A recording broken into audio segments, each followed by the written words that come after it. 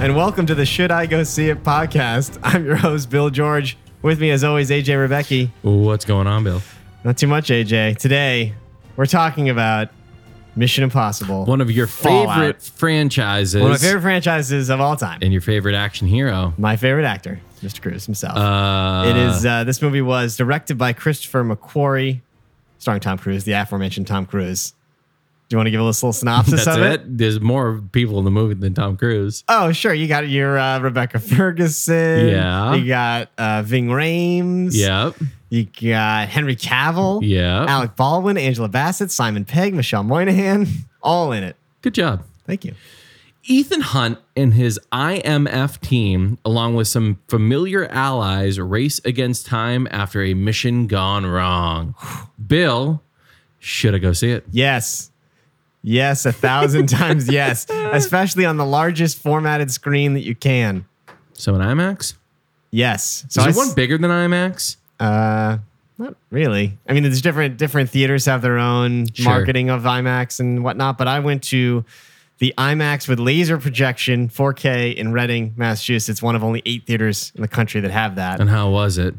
Mind blowing. 3D or non-3D? No 3D. Did they give you tissues? No. Those are not sad tissues. Those are happy tissues. Yes, I know. I understood your meaning. Go what I mean? The helicopter sequence that is in the commercials quite a bit was actually shot in IMAX, which was just mind-blowing. Well, mind-blowing. So we should see holy it that kitty way. fucking Christ. Yes. Incredible. So, take me through it. I feel like, so before we went on air, we talked about this film chronology or whatever. I don't even know which one we're on. Yeah. I forget all of them. Yeah, let me run you through it real quick, Yeah, just to give me get a everybody quick caught little- up to speed here. Yeah. So, the Mission franchise, for short, started in '96 with Brian De Palma directing and Tom Cruise starring, and this is the famous spy thriller with the CIA heist sequence where Tom Cruise is dangling from a wire just above the sensitive floor In Langley. in Langley. Yeah. Right? So that movie was very much a spy thriller. There's a lot more tradecraft than spycraft. It's slower. There's some action at the end, but it is a spy Solid movie. film. And it was great. I love that movie. Then in 2000, John Woo took over and he directed Mission Impossible 2, which was kind of threw a lot of the spy stuff out the window. They kept the masks and some of that stuff, but it just became an all flat out action movie. Yeah. And it is generally considered the weakest of the series. Yeah, it's not that good. It came out when I was 15, which is like right in the sweet spot to just like love just like a bare bones John Woo over the top action movie. Sure. When I watch it now, it's definitely a little dated, but still entertaining. Still entertaining. Keep going. Mission Impossible 3, J.J. Abrams makes the leap from TV to film. He takes over, and What was the subtitle for that one? there was no subtitle. It's This is just the last. MI3? This is the last numbered in the series, Jesus Christ. and Okay. that one starred Philip Seymour Hoffman as the best villain this series has ever done. Because the series really is weak when it comes to villains, but that movie Now you're jogging my brain. crushes it with Philip Seymour Hoffman. Yep. And then it goes to Brad Bird, who had done The Incredibles and a bunch of other Pixar movies. This was his first live action movie when he made Mission Impossible Ghost Protocol. Which is fucking sick. Masterpiece. They blow up the Kremlin. Yeah. Climbing on the outside of the world's tallest building. Did he really Just- do that? Tom Cruise actually did it, which we'll get into the stunts. For such a piece small in man, in a his minute. balls must be massive. It's incredible. So Ghost Protocol was great. And then we have the fifth one, Rogue Nation, which is Christopher McQuarrie, who had partnered with Tom Cruise previously on Jack Reacher, I believe, and a couple other, and Edge of Tomorrow, a personal favorite. And so they worked together on Rogue Nation, which was great also. Very, very good, including the famous scene of Tom Cruise hanging onto a plane as it takes off, which they actually did. And now this is the first time in the Mission series where a director has returned. So Christopher McQuarrie now doing Back to back. the second one. Good And pull. it is basically a direct sequel from Rogue Nation. The events of Fallout take place immediately after or soon after the events of Rogue Nation, and all the characters carry over. How do you feel about that?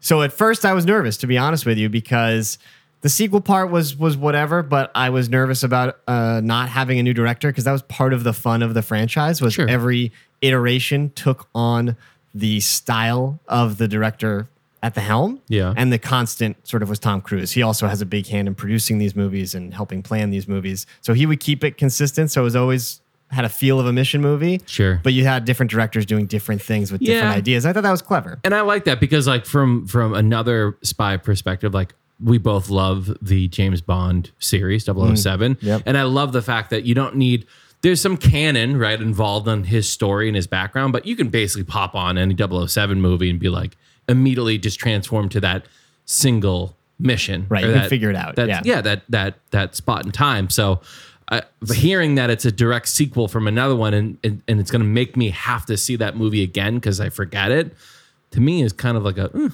So that's what I thought too. And then I saw this movie and I was like, holy shit. It's that good? It's so good. People are kind of freaking out about this. Oh, yeah. Why though? It is a good old fashioned Hollywood blockbuster with actual practical stunts. And the direction makes those stunts, not only are they impressive because they're done so well, but the direction, the music, the ambiance makes it so tense. I've had people tell me that their palms were just like sweating while they were watching this movie because it's so good. So the reason why this one, part of the reason why this one is also so great is that as far as action sequence, like delivery system, Sure. there's none better. Like this movie moves from scene to scene and like there's little sort of scenes in between and this plot is there and it kind of takes some turns and kind of keeps you interested, but you're just going from incredible sequence to incredible sequence, like one back to back to back. And it's 2.5 hours long and you don't even know because you're just on the edge of your seat. So is versus yeah. Ghost Protocol had some of the best action sequences in recent memory, but there also was like a part in the middle where it kind of grinds to a halt and they do a bunch of backstory and they talk about Tom Cruise's wife from Mission Impossible 3 and like it kind of slows down quite a bit. This movie doesn't have any of that. It's just, there's no filler. It's just go, go, go. And so people looking for a summer movie are just being blown away. Is that a nod to the writing or is that a nod to the director? I think both, because McQuarrie, I believe, also had a hand in writing it. Jesus Christ. And yeah, they just do such an amazing job. And then the other factor that we alluded to was the stunts. So all these stunts were done practically. Obviously, there's digital enhancement to take away wires and safety equipment. But it's all there. Tom Cruise did all his own stunts. He got a helicopter license and commercial flight license to be able to fly the helicopter in the final sequence. He broke his ankle jumping from roof to roof. What a fucking psychopath. He rides motorcycles. He does everything. He risks his life for our So enjoyment. he's like, if I have a question for you. Yeah. If could he at this point could basically be hired as a Hollywood stuntman? Yes. In fact, I read an interview today with the stunt coordinator of this movie, and he said the same thing. If he wasn't an actor, he would be a stuntman. And this movie is his reel, basically. And how old is he? He's 56, I believe. No way. Yes. There's no way he's 56 years I'm old. telling you, it's unreal. He doesn't look a day past 38, 40. Yeah, it's phenomenal. It's phenomenal. He's so good. What do you think he does to like keep his youth? Just the souls of youth? I don't know. I don't want to touch That's that a one. loaded. That's a loaded question. But you mentioned there are other actors in the movie, right? So All-star cast. All-star cast, and they carry over from Rogue Nation. And this is one of the other things that has changed throughout the Mission series are his compatriots, his team that gets assembled changes throughout a lot of the movies. And I think this is the best group they have. Like I really like Simon Pegg is like the tech guy in the comic relief. Luther is kind of like the best friend at this point. He's been in most of the movies, all but one, I believe. And then they have Rebecca Ferguson, who's like the strong female character, his counterpart at MI6. They have a great dynamic. I just love that group. I feel like the Ghost Protocol group is good, but there's a few too many because you have Renner, Paula Patton, Simon Pegg, you have all these people. Yeah, I kind of don't like. I really Jeremy like Renner. the group that they have assembled. Yeah, Renner is not in this one. Did they kill him off? No, he's just not there. I think it was a scheduling conflict Alec with Baldwin Avengers. back in it? Alec Baldwin is back from Rogue Nation as the head of IMF, which is great. I think he fits the series fucking really, love really Alec well. Baldwin so much. He's great. And then Henry Cavill comes in, Superman himself. Yeah, how is he? I've heard some pretty good thing. I heard there was an article on Reddit about that this movie has basically like lined him up to be the next James Bond after Daniel Craig throws in the towel. I could see that. He has the same physicality as Daniel Craig in terms of being like just a bulky fighter. Yeah. He's great in it. He's got a mustache, much to Warner Brothers' dismay. He's really good. It's interesting because he was cast as Superman, Yeah. And it's such a great casting decision that gets so wasted because of how poorly they write for him Oh, yeah, in the he's like DC a mute. movies. Because you see him in Man from U.N.C.L.E. and he's charming as hell, So good. which Superman And Army should Hammer be. is like, Right. oof, swoon. And Henry Cavill should be charming as Superman, but they don't write him that way. No. And then in this, you get to see more of his like physicality and his action because he gets to do like hand-to-hand fighting, which the Superman movies so far have just been kind of green screen flying around. But you get to Except see when him he like throw fucking some killed punches. Zod. Well, yeah, that. But he gets to like throw some real punches in this incredible fight scene early on in the movie. Is it the one in the And he's great. bathroom? Yes. Does he like punch through doors? He punches through everything. Oh, he's a fucking animal. It's incredible. He throws people through everything. It's incredible. But does it during those stunts, does it look really fake? No, it feels like you're there. And McQuarrie's great because those hand-to-hand fights, he drops out the music. So it's just the punches just landing. It's so good. It is so good. That bathroom fight's one of my favorite scenes in the movie by a mile. Nice. What's next for the series? I mean, did they leave it in a point where they're like ready to roll? Sure. I mean, I think they always have. I Yeah, mean, and do you think Tom Cruise still got it in him? oh, yeah, for sure. I think especially because this is Tom Cruise's second biggest weekend grossing, After, War of the Worlds. damn. And it's the highest grossing Mission Impossible. And I think that they're on a roll. I think he has a great relationship with McQuarrie, as we've seen from now like 3 movies in a row.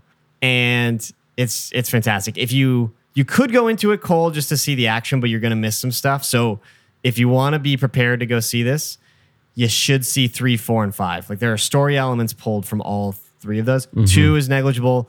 1, there's like a subtle nod to 1, which I personally loved because I caught it, but it's just sort of set up if you want to see the first one, but you don't need love it. it. But 3, 4, and 5 would be the requirements to really get the most out of Fallout. You heard it, folks. 3, 4, and 5.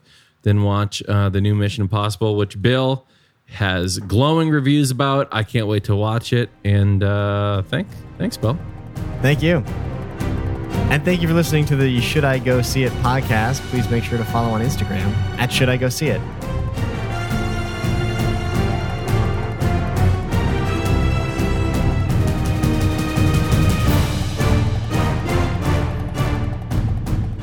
Oh, you didn't let it finish. Jesus.